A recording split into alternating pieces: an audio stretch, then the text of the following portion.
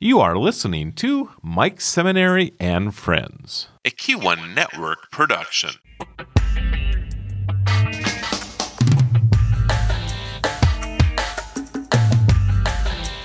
If I've said it once, I've probably said it 500, 600 times during the times I've had entrepreneurs on my podcast. Entrepreneurs make the world go round. In fact, as I look at my surroundings, I have a computer in front of me, I have an iPhone to my left, I have a bottle, it's about a half bottle of, that's Coke Zero. I have a Jabra speaker over here. I have my microphone, a lamp. My room is full of furniture. There's a big TV. I actually have golf on, but no volume. Everything in this room, everything in the house that Deb and I share, an entrepreneur somewhere along the line created it. And we went out and bought it. And it's safe to say your life, it's the same thing. Unless you're the entrepreneur and you created it yourself. Were it not for entrepreneurs, stop and think for a second, what would life really be like? It would be probably a little bit different than this wonderful life that we now enjoy. So thank an entrepreneur and always thank a farmer, by the way. And that's kind of synonymous, entrepreneurs and farmers. I have a friend that has been involved in that space, entrepreneurs, at least since 1984.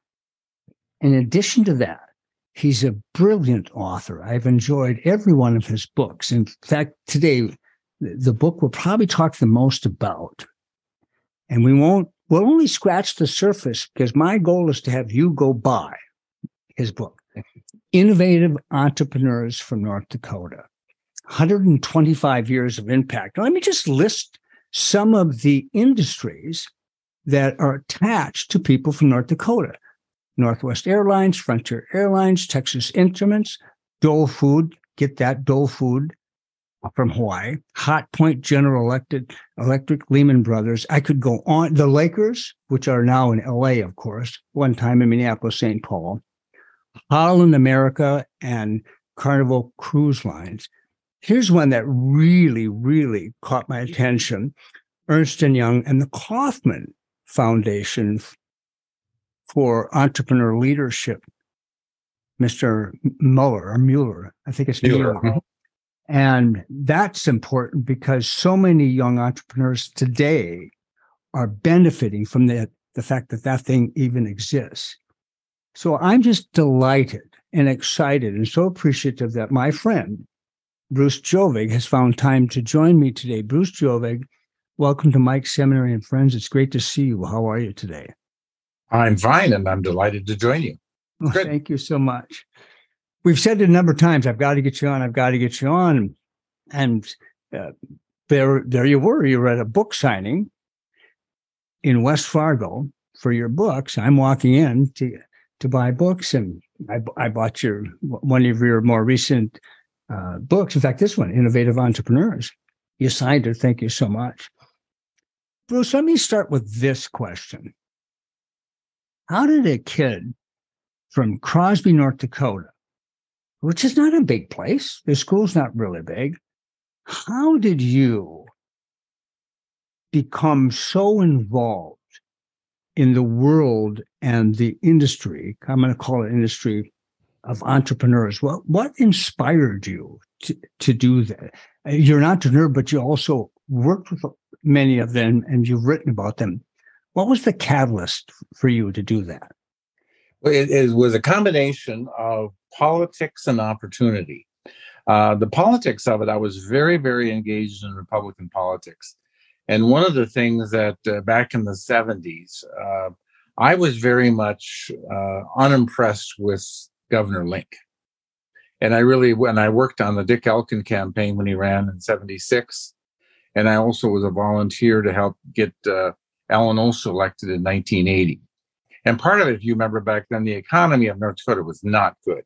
That was, in the ag depression. So we were losing jobs. We were losing our young people.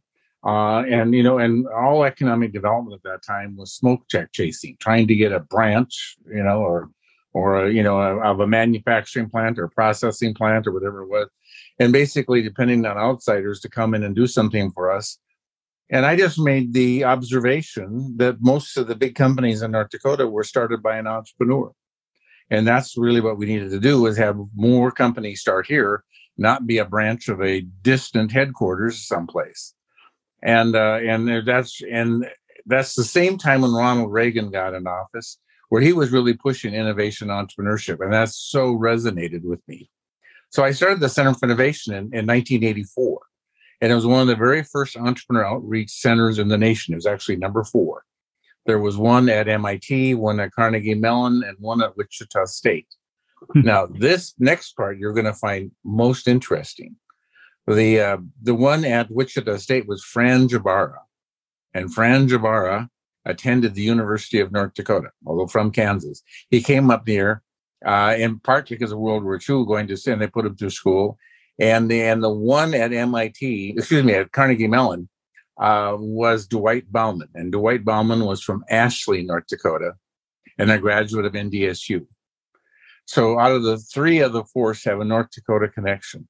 How odd is that, of the first entrepreneur outreach centers in the nation?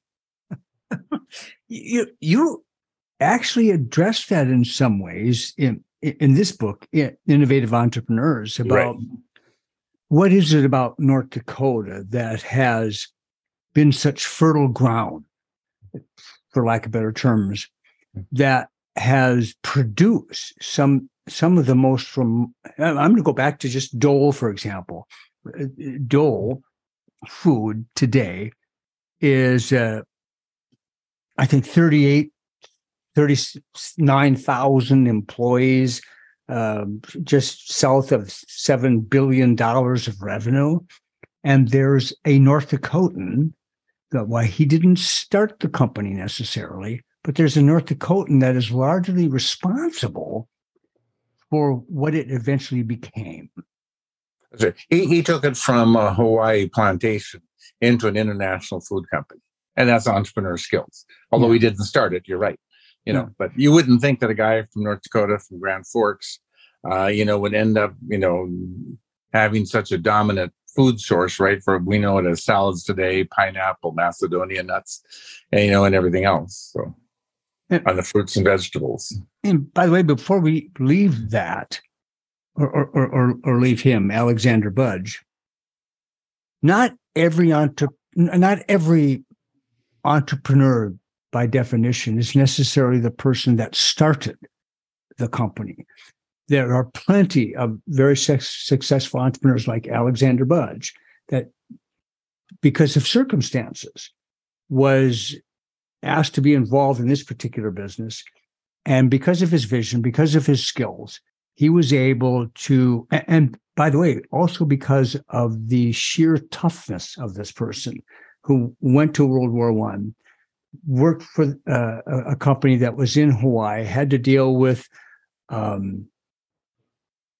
the invasion of Hawaii for all practical purposes. He then had the government take Pearl Harbor and the aftereffects in World War II. Right, exactly. Right.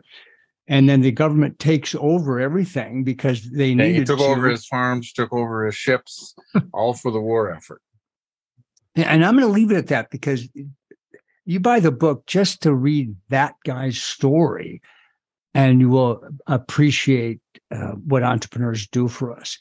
I want to go before we go where you started with, Mike, though, is what is it from people from North Dakota that allows them to do this, and that I really believe that rural and remoteness is a part of it. You have to be creative to solve problems when you are when there's great distances between neighbors, when you're not in an urban jungle, and so when you're out in the farm and the problem occurs, you got to solve it. And that really, when you do that time and time again, it really leads to creative problem solving. And there's got to be a better way. And a lot of North Dakotans said, hey, there's got to be a better way to do this. And that's really how so many of these started, is solving practical problems in very imaginative, innovative ways. But I think that all starts very young, when you just can't go run to town to solve every problem. Sometimes you got to solve it now to move on with the job. I love you said that. I've said more than once to echo what you just shared. In so many cases, at least in the case of North Dakotans, you're 25 miles from somewhere, and somewhere is 25 miles from nowhere. And if something happens, it's you. You have to figure out how to do it, because it's time is money. Time is of the essence, and you might not even have the money to go from somewhere to nowhere to get it fixed anyway. I want to go back to not really your roots, but you launched the UND Center of Innovation Foundation. You were the founder and the CEO. Launched that in 1984. And in a minute, I'm going to ask you, walk us through how you did that. But that was also at a time where things were not that easy. It was still a very difficult time for farming, for this the economy of North Dakota. The oil patch was booming, but getting ready to kind of shut down. What inspired you to launch that, and what were some of the steps you had? And it's incredibly successful. You have worked with over 800 entrepreneurs during the course of your time there. What inspired you to do that, and what were some of the steps you had to develop to get there? In many ways, I had told you about the background of being in politics and wanting a change for the state and the state's future economy. But then I also happened to be in an ideal situation. I was fundraising for the UND Foundation, working for Earl Strindon.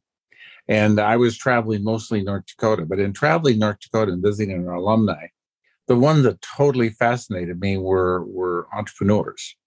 People like Gene Dahl, who, as you know, Howard Dahl's father, and you know him as, the Melrow Company, and as well as Tiger Tractor. And we took a real shining to each other. He ended up being just a very close and dear friend. But the idea came to me that we needed to have more entrepreneurs in the state, and I was meeting with them as founder. I then bounced this idea off of Tom Clifford, that rather than training people just to go into the corporate world and work for somebody else, maybe we should be training people at the university to go into their own business. He liked it, that idea, and he challenged me to do some research. Where else was this occurring, and how we would set it up, and so. On my nights and weekends, I was doing this research, and that's how I found, the guy in the North Dakotans, Dwight Bauman in particular, was a great mentor for me on how to set up an entrepreneur and learn from his experiences at Carnegie Mellon. He also, by the way, taught the very first entrepreneur class in an engineering school, 1958 at MIT, before he moved to Carnegie Mellon.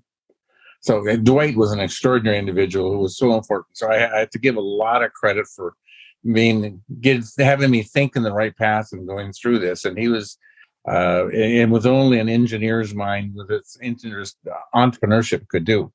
So Tom Clifford, then I wrote a prospectus for it. And he challenged me then and said, all right, go start it. But he says, I'm only going to give you $25,000. You need to raise the rest of the money. So I went out and found 15 alumni to give $5,000 a year for 5 years to try this experiment of opening up the Center for Innovation, and I did that within 3 or 4 months, and again making sure that I was not competing with my day job, and when I got that money lined up, that's exactly 15 alumni, and that was 75,000 plus Tom's 25. That's how we started the Center for Innovation in 1984, August. So it's actually 39 years ago this month. And and the focus was on innovation and entrepreneurship.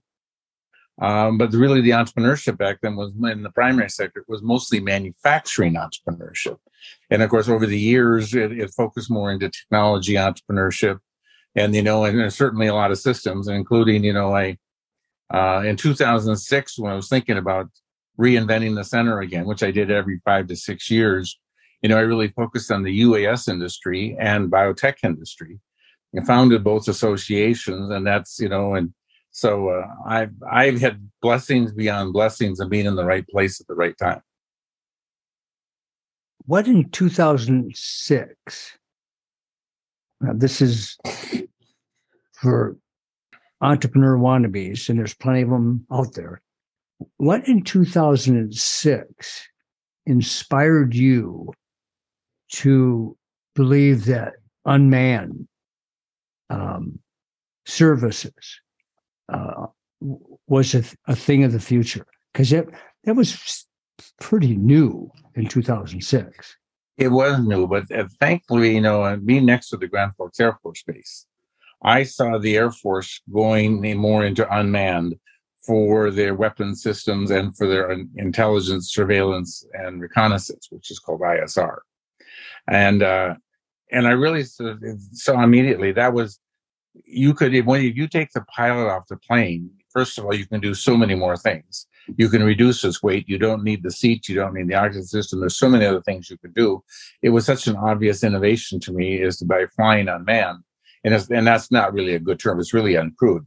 It's, because there's plenty of people on the ground who are managing both the plane and all the sensors and stuff, that it had a great future. And I still see, by the way, the number one use, in the United States is going to be agriculture. I think unmanned, the UAS, the drone industry, is going to greatly change agriculture. And primarily because the way to get the highest yields now because we've done the biotech sector and getting this really great crop variety, but we have to get rid of all the stress on the crops. And that stress comes from weeds. It comes from insects. It comes from diseases. And it comes from lack of nitrogen. But all of that can be detected from the air far better than from the ground. And the early detection means you can get rid of the stress, use less chemical, whether it's insecticide or pesticide or fungicide. You can get rid of it much faster, and attack it. And when you get rid of the stress, you get greater yield. And that's really how we're going to increase production of food substantially, which is then you lower the inputs, increase the outputs and the cost, and that means more profit. And more profit means better agriculture. Here we are in a state where between what's happening in Grand Forks, the unmanned aviation entrepreneur world, and then in Fargo with Grand Farm, based on what you just said, I don't know if there's a better place. Oh, and then, of course, I got to back up. There's this fellow by the name of Doug Burgum that in terms of technology, those three things are changing the trajectory, in my opinion, for so many people that decide to get into those spaces because the need is so great and the timing is just perfect for North Dakota, in my opinion. It is. And one of the things I didn't ever finish my research, and I need to, where else in the United States or the world has, let's go back up.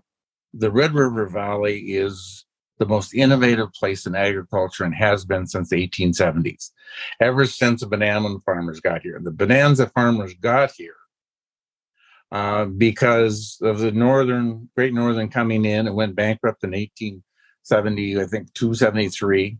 And what they did, the investors in the railroad got to have large tracts of land. So there was 92 bonanza farmers that took their investment in the railway for land. And then they had to figure out how to do industrial agriculture because they had industrial. The largest of those was Dalrymple with over 100,000 acres. Most of them were between 5 and 45,000 acres bonanza farms. But, so that industrialized agriculture, they had to very early use the highest technology.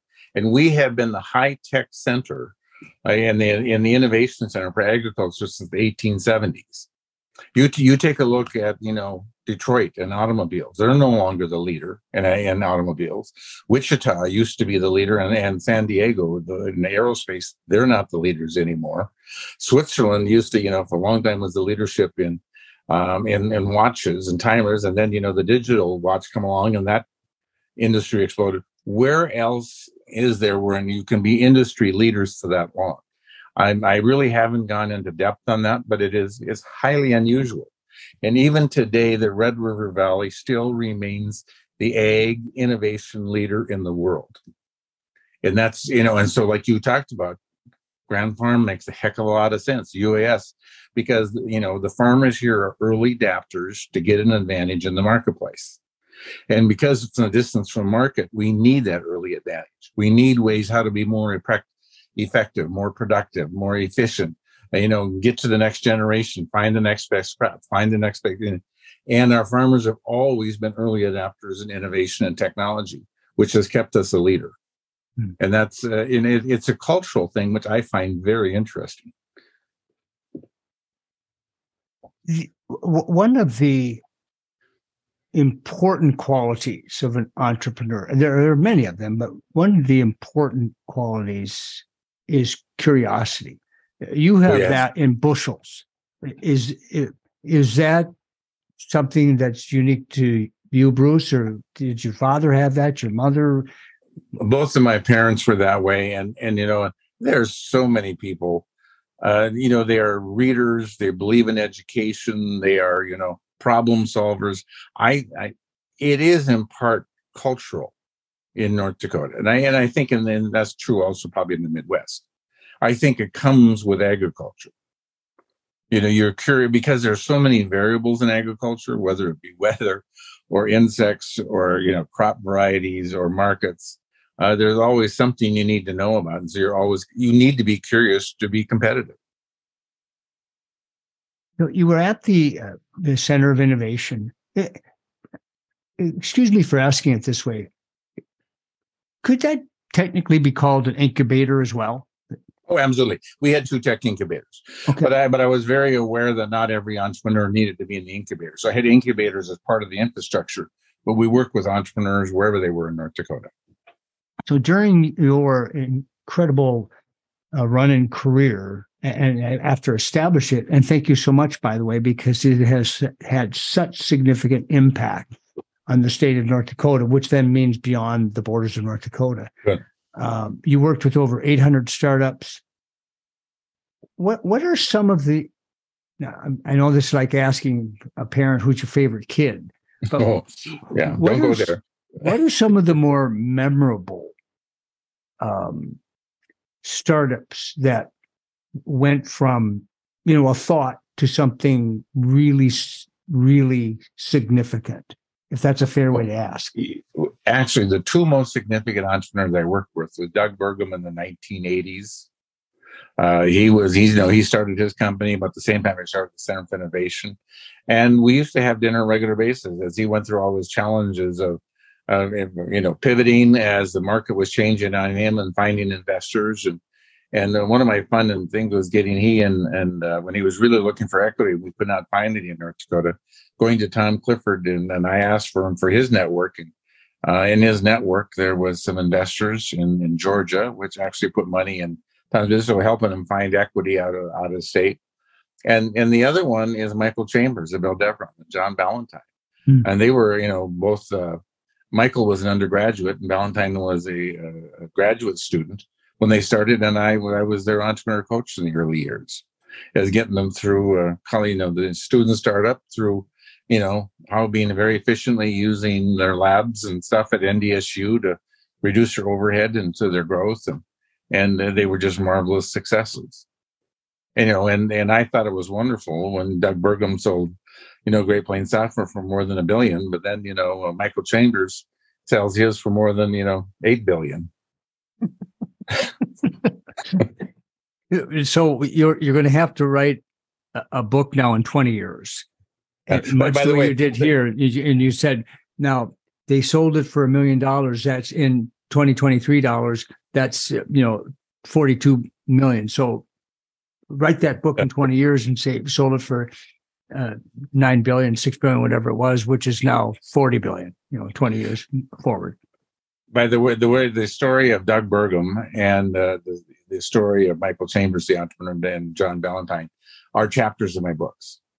Yeah. Unfortunately, now they should probably be updated because they continue to do good stuff.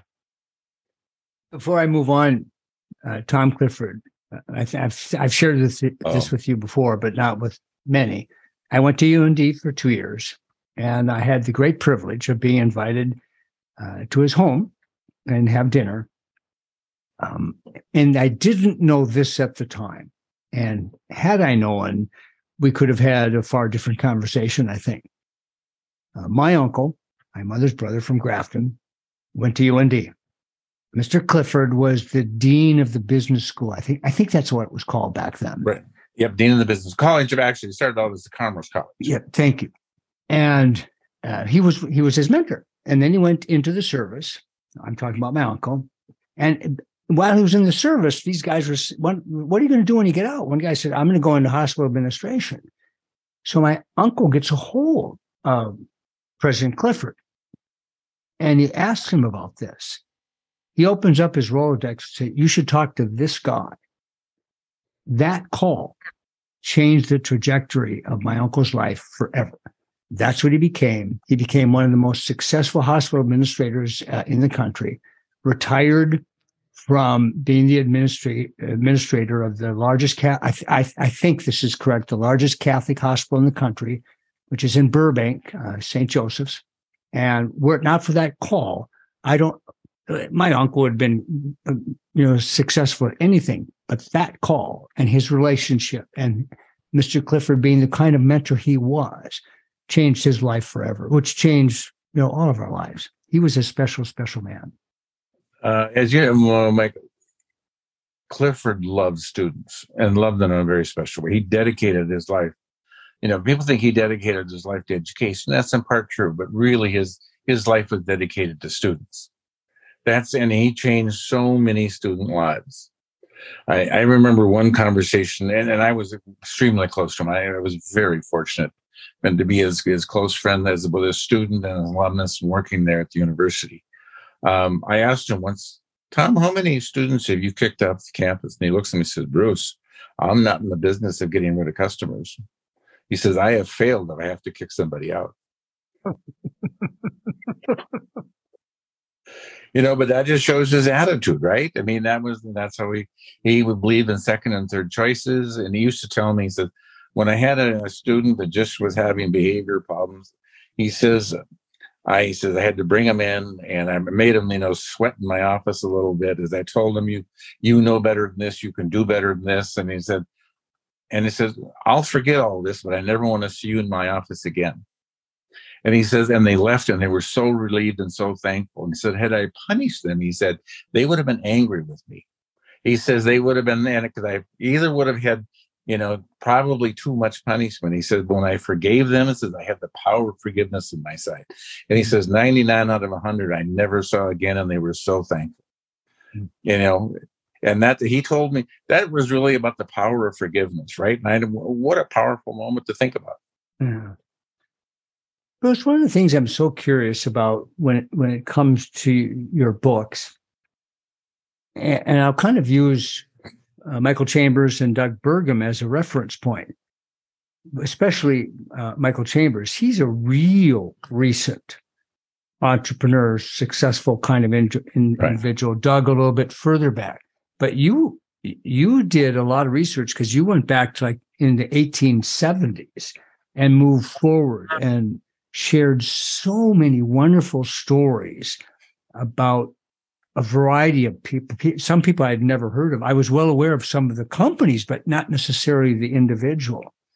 How did you approach the research that it took to gather all of that information? And then I'm also curious, as the second part of the question, were there opportunities, especially for those back in the 1870s, even though they weren't alive, to have interviews with people that were part of their journeys? Where I could interview, I did.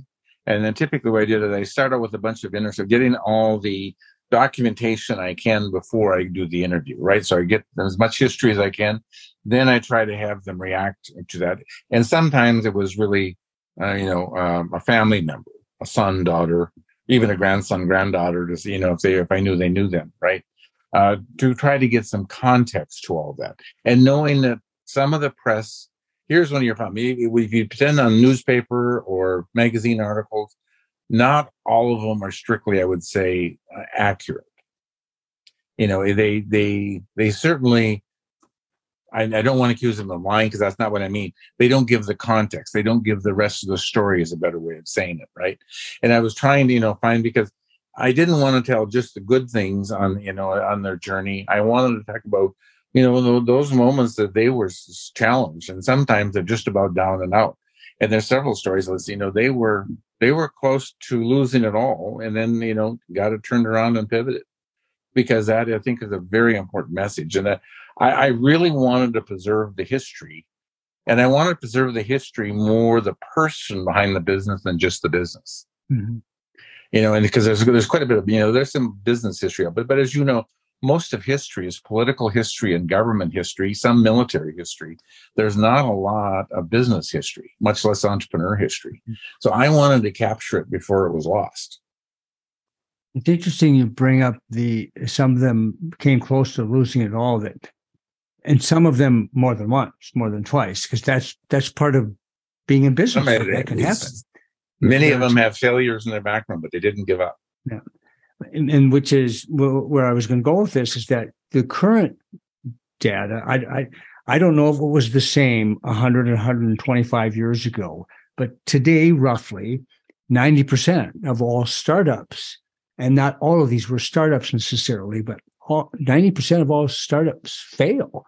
And about 10% of them fail in the first year for a variety of reasons: wrong market, wrong product, not enough funding, whatever it might be.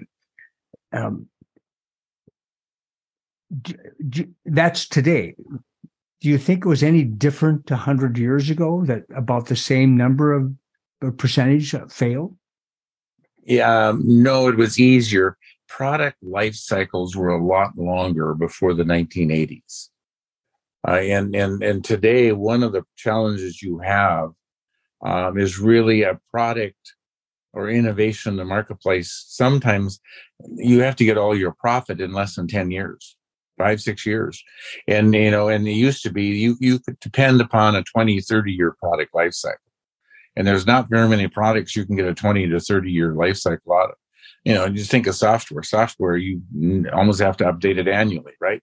Yeah. And, you think, of even your iPhone, right? Every year there's a new edition coming out.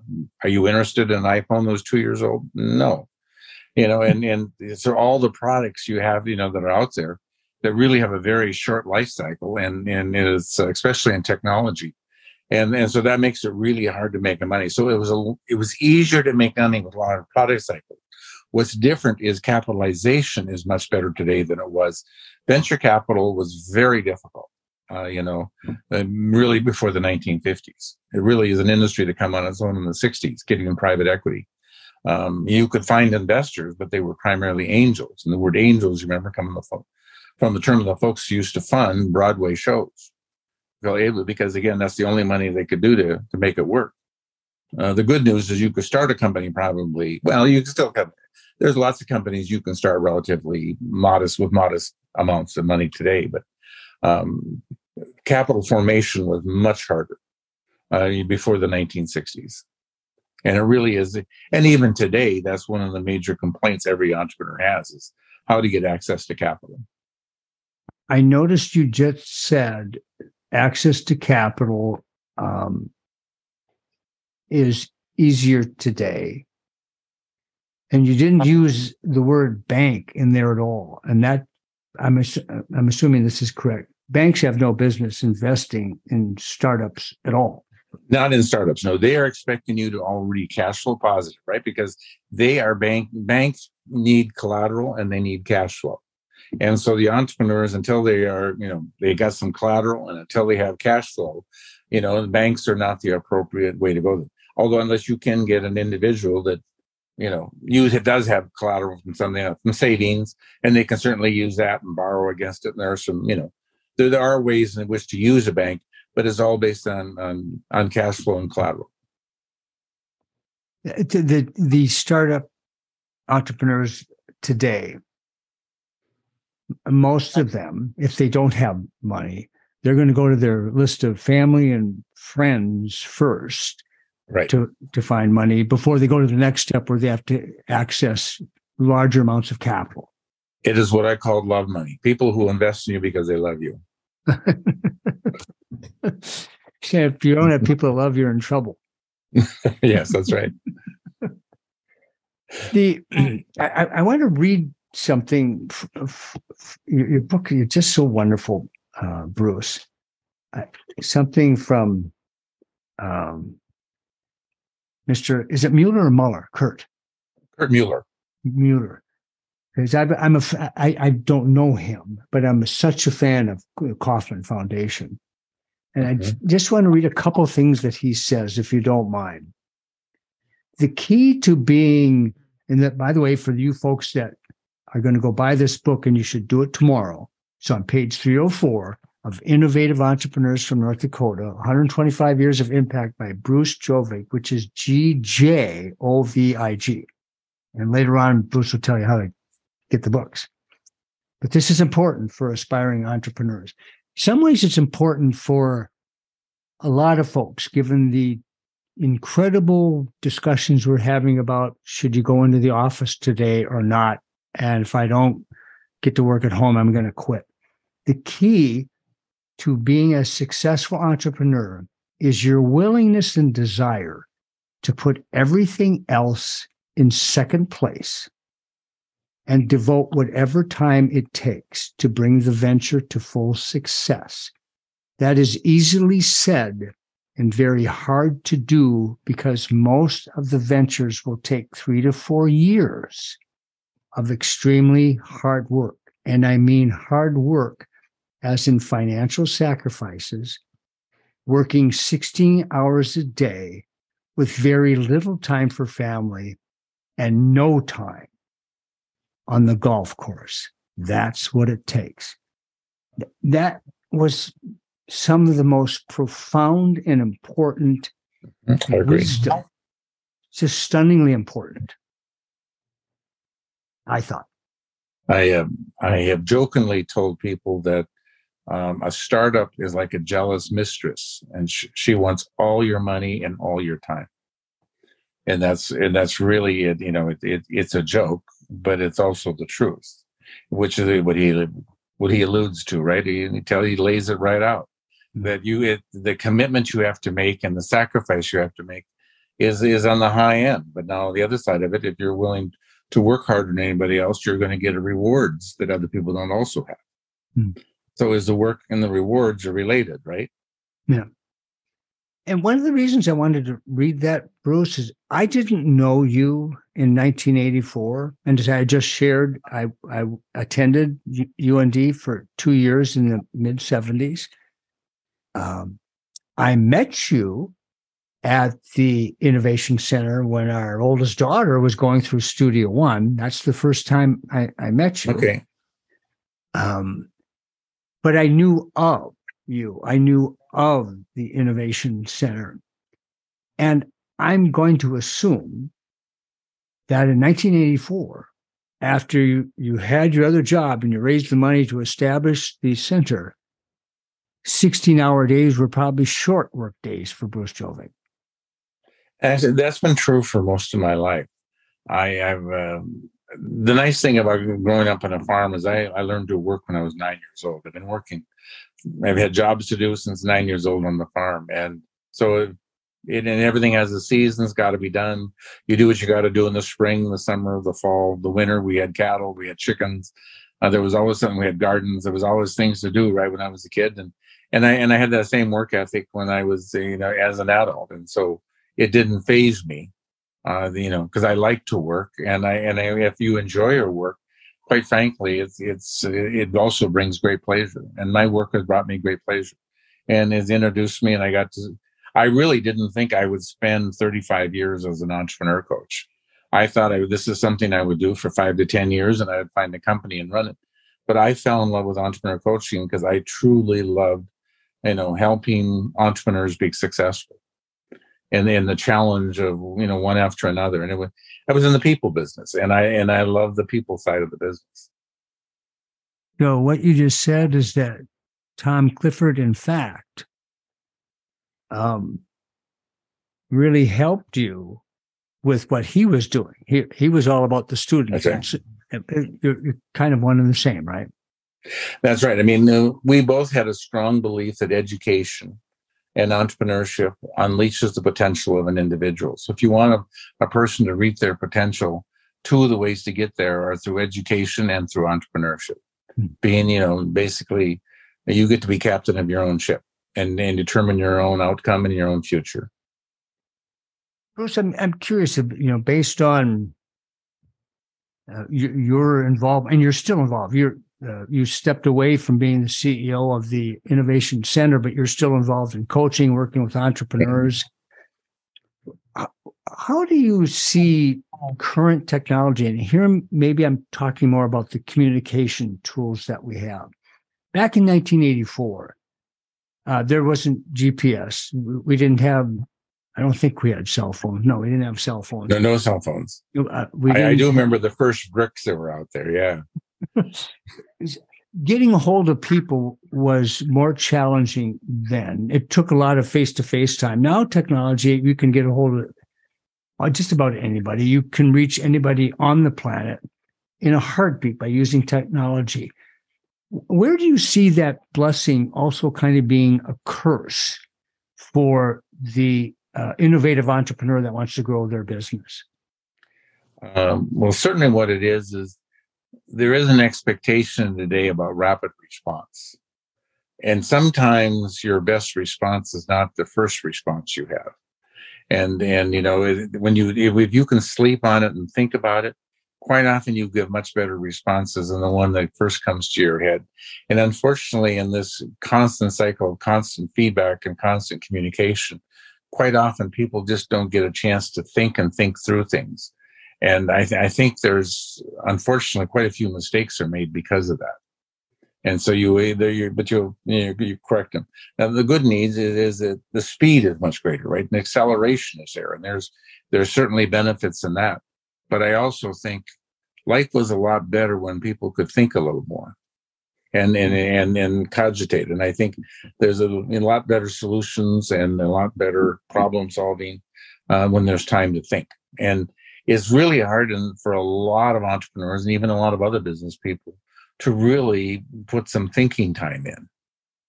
And I'm sure you've experienced that as well as a leader. And I think that's the problem with this constant communication, is it's really reduced our thinking time. Mm-hmm. I'm one of those people that I don't even have my text alert on. If somebody's texting me right now, I have no idea. Kind of drives my wife nuts sometimes, by the way.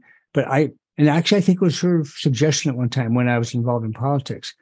And I got used to having that off. So I check my texts, a couple of times during the course of the day, where in the past, my watch would go off, my phone would go off. And I found that to be, it was disruptive. I found it to be kind of an irritant. And some people didn't like that. They thought because they were texting, I should respond immediately. And I like what you said. Sometimes the best response isn't the first, because sometimes you have to think about the best response, right? That's right. There are sometimes other factors you don't necessarily think of right away that should be engaged in that solution, and you don't get a chance to think about that. Yeah. And so, I'm totally with you. My phone is off right now. No one's going to, if they text me, good luck. They got to wait, right? But I think that's also important. You deserve my attention, right? I shouldn't have to, every time I'm doing something, divide my attention with others. I feel that way when I see, the phone on a dinner table. To me, a dinner conversation is golden. And there's legitimate reasons why people have the phone on there. If it's an emergency phone call, they're waiting at something from their kid. I get that, but for the most part, live in the moment and in the presence, and don't be always on. Bruce, when you set out to write your books, and I haven't read every one of your books. I've read the ones that are about entrepreneurs and business. So I've read, where are they? I have them right here. Excuse me. I've read Innovative Entrepreneurs of North Dakota and Northwest Minnesota, 150 Years of Impact. And the one I was just talking about, Innovative Entrepreneurs from North Dakota, 125 Years of Impact. And the Innovators from North Dakota, the Change Agents. I know are those primarily the books that you've written about the entrepreneur? Yeah, I did the cream of wheat story before and the Nash Finch story. So individual companies are part of publications. But, yes, those are my last three books. And I'm actually working on, there's a lot of stories I would like to write, but I haven't got enough information yet. And I need to ferret out some more. So there is a fourth book that's possible here. And they're very likely. Because I think over time, I'll be able to collect the information to do it. But because, again, this is to me is one of the gifts it's the past is a gift to the future, right? Yes. And to inspire people that if these people can do it, so can you. And I really want to encourage, and I just think I think that's really one of the gifts I can give to my state, is to capture this history. Did you have a specific audience that I obviously had multiple? Did you have one kind of key audience that you really wanted to pick up these books and read? Certainly, it was the emerging entrepreneurs and existing entrepreneurs. It's also people who love history. And I really hadn't thought much beyond that. But when I was doing this, but I have found the number of people who have engaged in my books that were outside of that realm is really quite significant. And it's been very gratifying to hear from them. One of the interesting things was the relatives of the people in the book. Mm. Many of them that I did not even know about when I wrote this. That it had opened, and they found things about their relative they didn't know in my books. And I found how interesting, because you would think they would have known. And they very much appreciated sort of discovering the entrepreneur side. They knew the family side, right? They knew and maybe it was from the lake home, or maybe it was from traveling, but they really didn't understand the significance and the context what they were doing. And so, I was trying to be very careful in writing these to add context, right? So you knew at the time they were doing it, you sort of understood the marketplace that they were in. And it's helped a lot of people discover another side of a relative, and I really appreciated that. Mm. I'm going to put it, because I think quite a few of these entrepreneurs didn't talk business when they went home. I'm going to put a plug in for everyone that's listening and why these books are important. First of all, the historical perspective, whether it's you're from North Dakota or not, is irrelevant. Having a good book in hand where you can learn something from an author that goes back into the past that has absolute relevance today, I think is always very important. Now, specifically to entrepreneurs. Some entrepreneurs aren't readers, and I get it, because they don't have the time. If they're, as Mr. Mueller said, if you're working 16 hours a day, maybe reading is kind of a luxury. But if you want to read stories and learn information about fellow entrepreneurs, some of the struggles, some of the hardships, some of the victories, all how to finance businesses, how to find partners. These books are absolute must-reads. They're very educational, very, very informative. That said, Bruce, where's the best place for someone to go to find your work? Certainly within North Dakota, it is the regional bookstores, and the Heritage Center books in bookstores, and in the State Heritage Center and their branch book office all have them. Ferguson Books in Dickinson, Bismarck, West Fargo, Grand Forks have it. And then you also can go online, www.dakotabooknet.com, dakotabooknet.com. Any future book signings? Yes, actually, this coming week I do.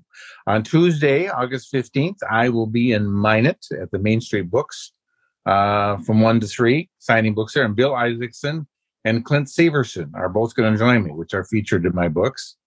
And then also on Tuesday night, I will be in Stanley at the Sybil Center for the Arts at 7:00, which is, a refurbished church in Stanley. They've turned into an arts center, which is terrific.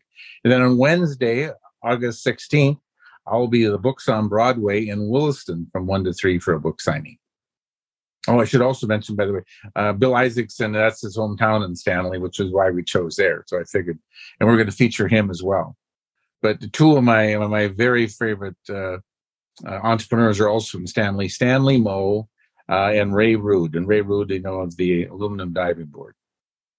That's a fascinating. Both of them close friends of mine. Yeah. So I'm just going to throw this out. I'm not going to go into great detail. If you've ever been on a diving board, or you've ever or still use Post-it notes, this is an opportunity for you. Is that a fair statement, Bruce? Yes, that's true. I mean, you think about it, Ray Rood, a guy from Stanley, North Dakota, corners the world market on aluminum diving boards, the Olympic diving board. He sets the standard. And if you have an Olympic pool and with a diving board, it's one of his. Yep. And it was a fluke. It was kind of a. It was. Yeah. And you wrote about it magnificently. But kind of just switch subjects here. I guess in a way it has something to do with entrepreneurs. The Legacy Fund. We have this thing in North Dakota called the Legacy Fund. And there's a fair amount of money in the Legacy Fund. And all politicians, that's not fair. Many politicians on both sides of an aisle, when there's money, they get creative and think about ways to tap into that money. And we've had discussions the past couple of sessions about, all of this money, what should we do with it? You were one of the people that was part of the original architecture for the establishment of the Legacy Fund and how it should be used. How should we be using that money? And by the way, I don't even know what the amount is right now, but it's a big number. It's approaching $9 billion. $9 billion. For 760,000 people. What was the original intention and how should we be using it? Well, the original intention was that sometime in the future, we are likely to run out of oil or it will decline. If we don't run out of it, it will decline in production. And as the state gets used to that and its economy, the taxes coming in, it really was, we needed to have a fund, a perpetual endowment fund that basically prepares for that day when we run out of oil, they stop oil because of the green energy, or it just gets less for whatever market reasons there may be. We need to have a source of revenue to offset, the loss to the economy and the taxes to the state and local governments. So it was using basically what I call the Norway model. And for example, you have the Alaska model where they take in the money and they give out money to all their citizens every year in a distribution plan. But Alaska does not have a lot of savings for the future. So when their industry declines, Alaska is going to be in trouble. But the Norway model was very important. They've set it up. So they're now over $250,000 per citizen in Norway. And there's, and it's in the trillions of dollars that they've saved.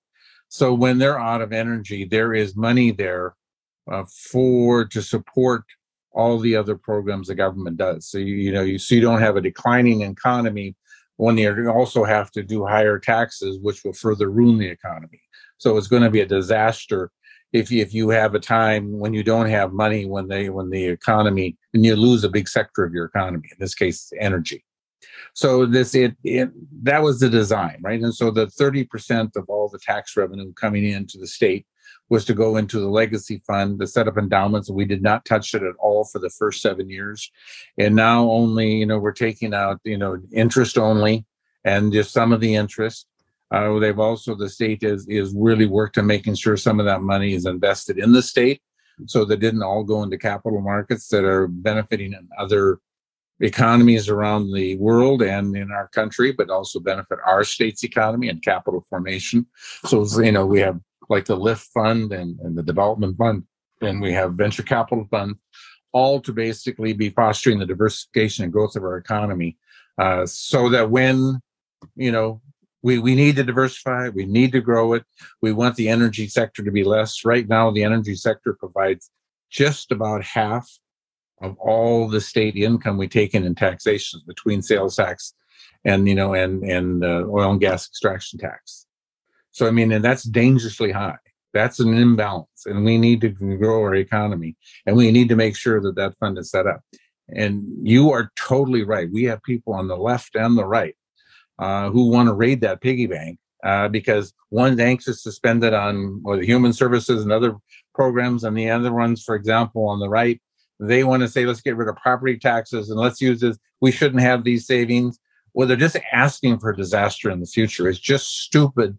I mean, these are people who are economically illiterate on both sides. They're not understanding that you absolutely have to prepare for a future where the energy industry is not providing all the income it is today. And we have got to be prepared for that.